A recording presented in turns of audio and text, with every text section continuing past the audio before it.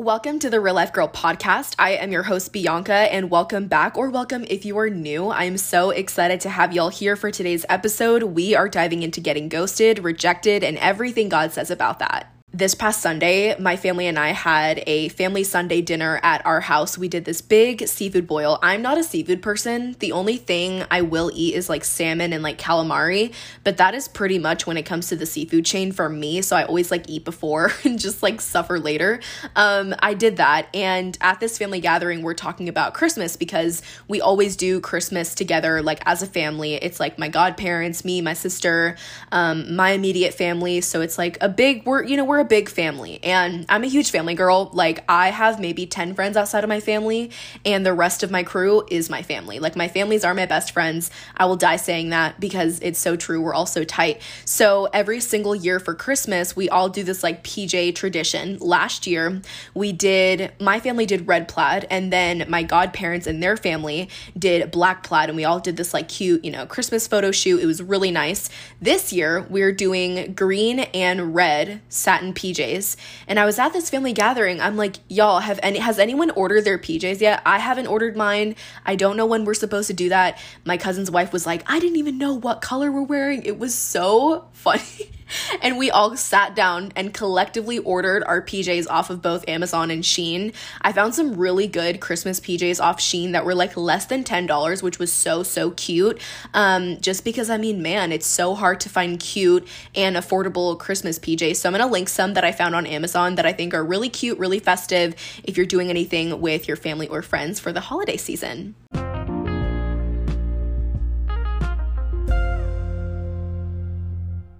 This week, I had a really heavy heart over something so small and significant that happened, but I don't know why I just took it really personally. On Friday, I was on FaceTime with one of my friends, and I was telling her about this guy that I'd gone to school with and who I recently started following on Instagram. And I was like, yeah, I remember always thinking he was really cute when we were in school, but I never approached him or anything. But I see his heart for the Lord. I really love that. And I think I am interested in him. I want to get to know him. And I thought she was going to shoot it down and be like, no, find another guy. But she was actually really encouraging about it. And she was like, girl, you should totally reach out to him. And I was like, no, I'm not a big texter. I love calling and FaceTiming over texting any day. So that was just a big no to me. But she really put me out there. I was like, all right, there's really nothing I could lose. I decided to reach out, and to make a long story really short, it was just really clear he wasn't interested, which is fine, but I just felt so embarrassed, stupid, and honestly dumb. The fact that I had reached out, and I was just telling myself, man, why did I do this? And my friend reassured me so much, God bless her soul. She reminded me that I could move on since this guy didn't really seem interested in me, and that was okay, and that there's nothing that God can't bring back to me if he actually is meant for me. This week, especially as the holidays get closer, I thought we could talk about getting ghosted, rejected, and what God has to say about it. I've been ghosted and rejected multiple times, and as much as it was hard for me to keep my hopes up and, keep loving the people that I meet in every new season, I'm so glad that I walked through those seasons because they brought me so much of God's truth to the table. Let's talk about getting ghosted. It was my freshman year of high school, and I really liked a guy that I was in class with, and we had started talking, and I'm a very direct person. I will tell you how I feel about you because why waste anyone's time? I'm not about the games. I feel like if you like someone, tell them. So that's what I did. I told this guy I really liked him, and out of nowhere, literally nowhere, I get on Snapchat and we had streaks, everything, because I really saw this going somewhere, and his Bitmoji disappears, our chats are gone. I went on Instagram and he unfollowed and removed me off everything. And the funny thing is I honestly was not being overbearing. You can tell when you're being delusional and when you're not. And this was one of those times. We both talked about going on dates and meeting each other's families. So I really thought we were on the same page. And then he just took a step back without me and was like, let me get out of here. And to say that I was torn about this was an understatement.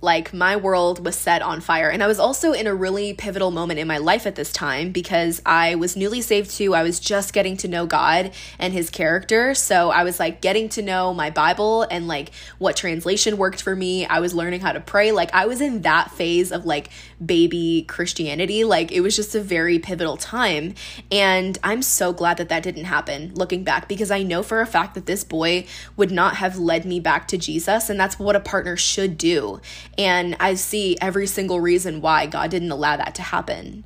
And that's the crazy thing, because this was like almost 4 years ago, and I'm just now seeing the reason why God didn't let that happen. And I remember asking God in that moment, why? Why would you allow me to meet this guy and develop feelings for him if I wasn't even going to get the ending that I wanted? And God was like, Bianca, why not you? Because of this, you now know what to not look for or accept, all because you liked some guy. The lesson I took away from this was a big one. I was in a big grieving season over this, and after some time, I applied so much biblical truth to the situation, and I gained a whole new perspective on it. The first perspective God gave me on this is that God does not allow your pain to go to waste. Like, he's not a God that sits on a throne in heaven and he's like, Bianca's life is going pretty well. Let me throw something at her and, trip her up. He's not that kind of God. Like, he doesn't play games much like we do. He does everything with intention, and he's not going to allow an event in your life to occur if there's not something he can teach you with it. Coming from a girl who has been through job loss, through friendship betrayal, through betrayal by family members, like, these are real things that I, along with many of you, have also walked through. And I can almost always see the purpose and the reason that God had behind that. And even if I don't see it now, it doesn't mean that he won't reveal it to me another day. Perspective number 2 is that God removes for a reason and for intention, meaning even if you can't see it, there is a reason why God takes people out of your life. There were conversations that you did not hear. There were intentions that were not pure, and there was evil being plotted against you that you didn't even know about. So trust me when I say that God knows what he's doing when he removes people from your life. If you really want to see God do something in your life, ask him to remove the people that are not meant to be in your life. I promise you, every single time that I have prayed this prayer, within hours, the Lord acts. Like, there were people that I was tight with, and God was like, yeah, no, let's move it on. Let's get back on the road. And I was shocked. I had to take a second to get back on my feet. But I mean, it was crazy how fast the Lord acted. Think about it. You trust a bus driver that you have never met or talked to in your life to get you to and from your location safely. So do the same with the Lord. Perspective number 3 is that when God removes, he replaces with something 10 times better. Amidst my pain, suffering, and whatever it is that I was going through in these seasons, I gained things I never had before. When I first started following God, I felt really alone. You kind of feel like you're the only Christian in the world, and that's a very lonely path to walk upon. And I gained new sisters in Christ that honestly I'm so tight with. I know that they are my real friends, that they pray for me, and that they are interceding and going to war on my behalf. And those are the friends that you need, especially as a Christian woman. Like, you totally need girlfriends that are going to support you and walk by you in every storm, in every difficulty, and that's exactly what I gained in this season. One really cool thing that I still see happening in my life today is that some of my classmates that I went to school with for years found God. Like, some of my classmates that I used to gossip with, that I used to talk trash with, that I used to do some bad things with, found the Lord with me. And now it's like we can literally go on for hours and hours about what the Lord has done in our lives. It's like we become like golden retrievers when we talk about our testimonies and all these things. And I freaking love that. Like, I love being able to talk about the Lord genuinely and not sense like any judgment or shame from another party. And that's what I saw in this season. So, I mean, no matter what it was that I was going through, God gave me things to be happy and joyful about. That's something I'll never forget. Like, how faithful he was to continue to look after my heart by supplying those events in my life. The fourth and most obvious perspective is that he was clearly not the one. He made that very prevalent in his actions. And I just think about it to this day. Like, what if it ended up working out and we got married and he did that? What if when life's difficulties hit, he just like up and left and ran away? Life will punch you in the gut. Like, the Bible promises that. So you don't need to be married to a boy that's going to up and leave when things get hard. You need a man of God that's going to say, let's put this to bed with some prayer and worship, because God is in control and he still sits on the throne. I don't care what's happening in modern day politics. I don't care what's happening in your family. I don't care if your bank account is like $20 away from the red. God is in control. Like, as long as he is on that throne, he is in control. And that's something that I still find myself having to learn and to remember. Like, no matter what I'm hit with, I just got to roll with the punches because I know that God is fighting for me. So sister, I cannot stress this enough, but even if you can't see why someone left, why God removed them, it is a blessing. Even if you can't see that, just remember that. Remember that God doesn't sit on his throne and think that your life is doing really well and that he needs to throw some excitement in there by messing things up. He's not that kind of God. So I think just relearning God's character and realizing the biblical truth of the matter is that God definitely has a plan and a future to bring you goodness and light and good into your life. That is so powerful. So just always keep that in mind. Let's talk about getting rejected. So this happened when I was way back in elementary school. This was about maybe 10 years ago. And even though this was such a small experience that occurred in my life, it still speaks volumes to me now as an adult. I wrote about this little story on my blog that you can read by typing in thereallifegirl.com/blog into your search engine, and you can also browse through each topic of your choosing. It'll also be linked down below. I was in 4th grade, and I remember I had the biggest crush on this guy that was in the other 4th grade class. I was like every other kid. I had a haircut that made my hair look like a triangle. It was that short. I would wear big skirts to school. Like I was really my own person. Bianca really thought she had everything in the bag and everything going for her, but I think that's just how you think as a kid. So this one day I decided to tell this boy that I liked him and that I had a crush on him. So I got all my sparkly gel pens out. I was a big pen girl. Now not so much. I'm more of like technology, like every notebook, everything that I have is like all on my computers and my iPads because I feel like I'm always running around between like meetings and conferences. So I just feel like having everything on one device is so good. But at the time I was like really big on like gel pens, stationery. So I got out the prettiest gel pen I had. I think it was like pink. And I also got stationery because I wanted this guy to know I was putting in the effort. So he should too.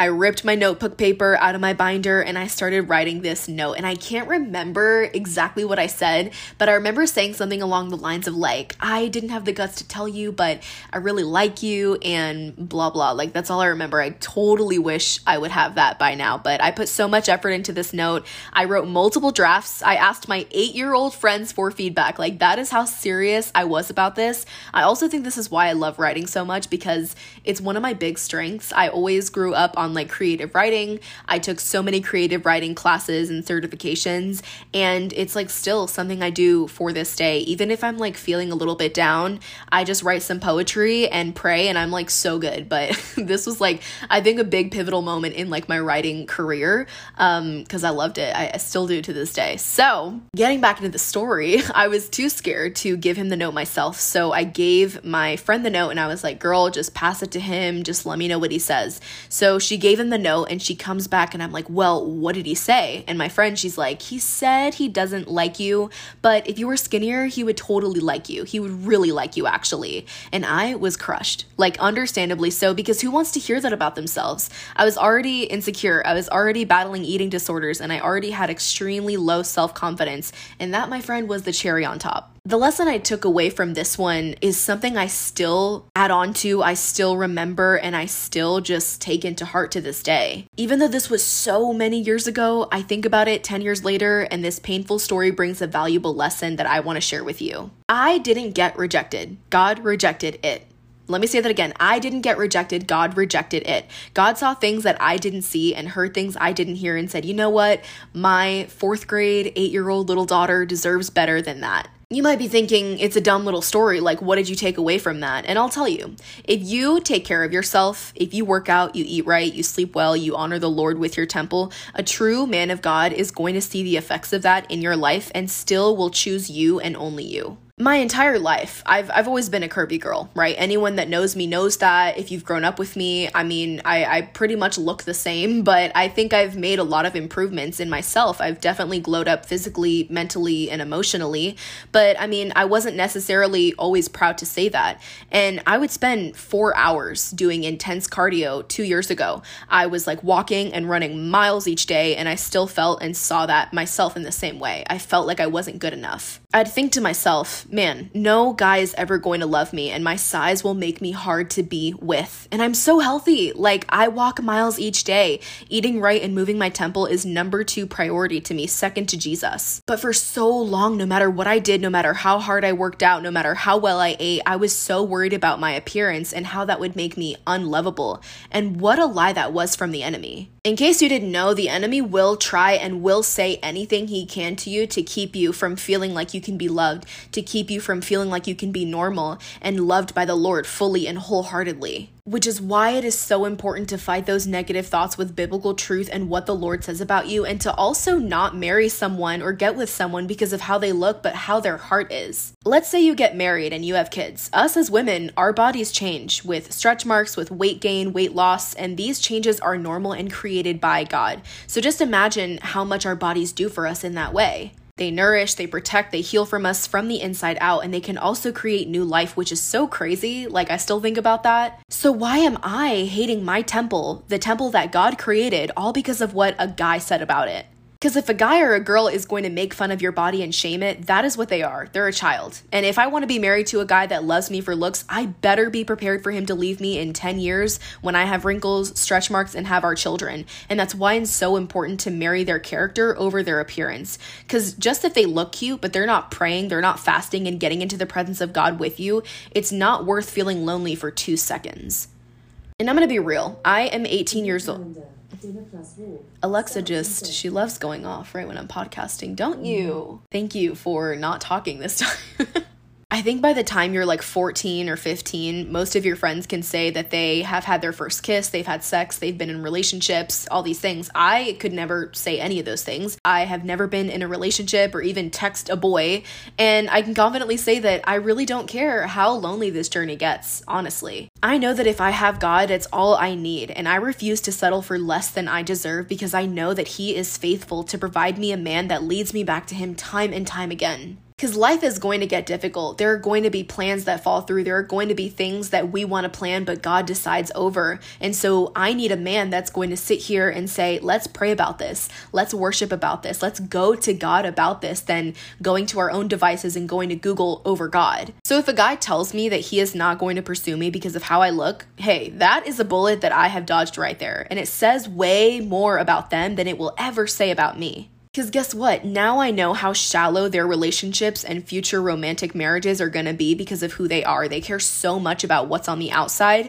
versus what is on the inside and inside someone's character, their personality, and their heart for the Lord. And man, when people reveal their true colors to you, is that such a blessing from God?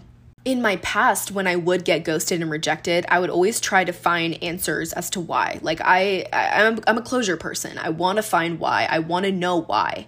And that was a big thing for me. And I remember hearing people say, you know, if he wanted to, he would. He just doesn't want to. Or maybe it's just not the right time. It's the right person, but wrong timing. Like all of these like surface level, shallow answers. And it just wasn't doing good for me. And I realized that anytime a guy like ghosts you or anything, it's mostly something that is going on within him over you. And I'm not perfect either. Like I have ghosted guys because I didn't like them and the Lord convicted me. Like I would block people and just never talk to them again. And God was like, that is not what I would do. And I was like, ooh, you know, I felt so caught in my own sin and I had to completely repent and turn my ways from that in Jesus's name. And I mean, still, I know it for myself. Anytime someone does ghost you, it's always something that they're scared of. It's always something that they can't really pinpoint in their own self. So they feel the need to do that to other people and to leave their emotional relationships. And a truth I love when it comes to rejection is that you did not get rejected. You can never be rejected. If you're a child of God, you can never be rejected. God rejects it. God will see job opportunities. God will see relationships. God will see friendships that try to make their way in your life and be like, no, I got better. And it won't ever feel good in the moment when God says that He has better, but we have to stop taking these counterfeit relationships, these counterfeit friendships, and counterfeit job opportunities and actually go forth what God has for us, because anything that God has is always better than anything we can supply ourselves. Before we close out today's episode, I want to bring some truth from God's word to you as we head into the new week, because I know that it can be so difficult to see God through the pain of getting ghosted and rejected, but if that does or has ever happened to you, I want to remind you that you were never rejected and that God rejected it. And if God says no, it means He's got something so much better planned. Truth number 1, even if we feel rejected, we are loved and pursued by God. And that's found in 1 John 4:16. Truth number 2, even though we don't get the guy that we wanted or the relationship that we desperately needed, God has a better plan for us. And that's Jeremiah 29:11. Truth number 3, even if they ghosted or rejected me, God will never leave me. And that's Psalm 27:10. And truth number 4, even though they didn't pursue or show interest in me, I am still a good thing to be found. And that is Proverbs 18:22. So friend, I pray that left you really encouraged and empowered as a daughter of God. And I wanted to say a quick prayer for any sister out there because we all need Jesus in our lives. So if you would, let's go ahead and pray together. Father, I lift up the sister listening to this right now, and I ask that you would free her from anything that's going on in her life, any depression, any anxiety or worry that's trying to enter her heart. I ask that you send it right back to the gates of hell where it belongs and replace it with your tangible love, peace, and joy. I ask that in the moments she doesn't feel pursued, that you would remind her, Lord, that you are constantly going after her and sending out armies to find her. Help us to remember the biblical truths that we find in your word in 1 John, in Psalms, and in Proverbs, that you will never leave or forsake us and that you are always looking out for our best interest. I place your tangible love, your peace, and your joy over her and over her heart in this season, and I ask that you would cancel anything that is entering her life that is not meant for her. Please help her not to worry about the things that she can't control. Help her to remember to lay her worries at your feet and to keep praying about each of them. If it's big enough to worry about, it's big enough for her to pray about. Give her the strength to continue living the life that you have called her to, even when she's tired or when she doesn't feel like it. And we ask these things faithfully in Jesus' name, amen. Whew, I feel so much better after that. I love just taking a second to pray after I am worried or getting caught in anxiety or stress. It's the best stress reliever ever. The other day I even had a friend who was stressing about something in her own life, and I was like, girl, let's just sit down and pray. We felt so much better. I love that. So thank y'all so much for tuning in. I love you guys. I hope that you were leaving today encouraged and empowered. And with that, I will see y'all in the next episode.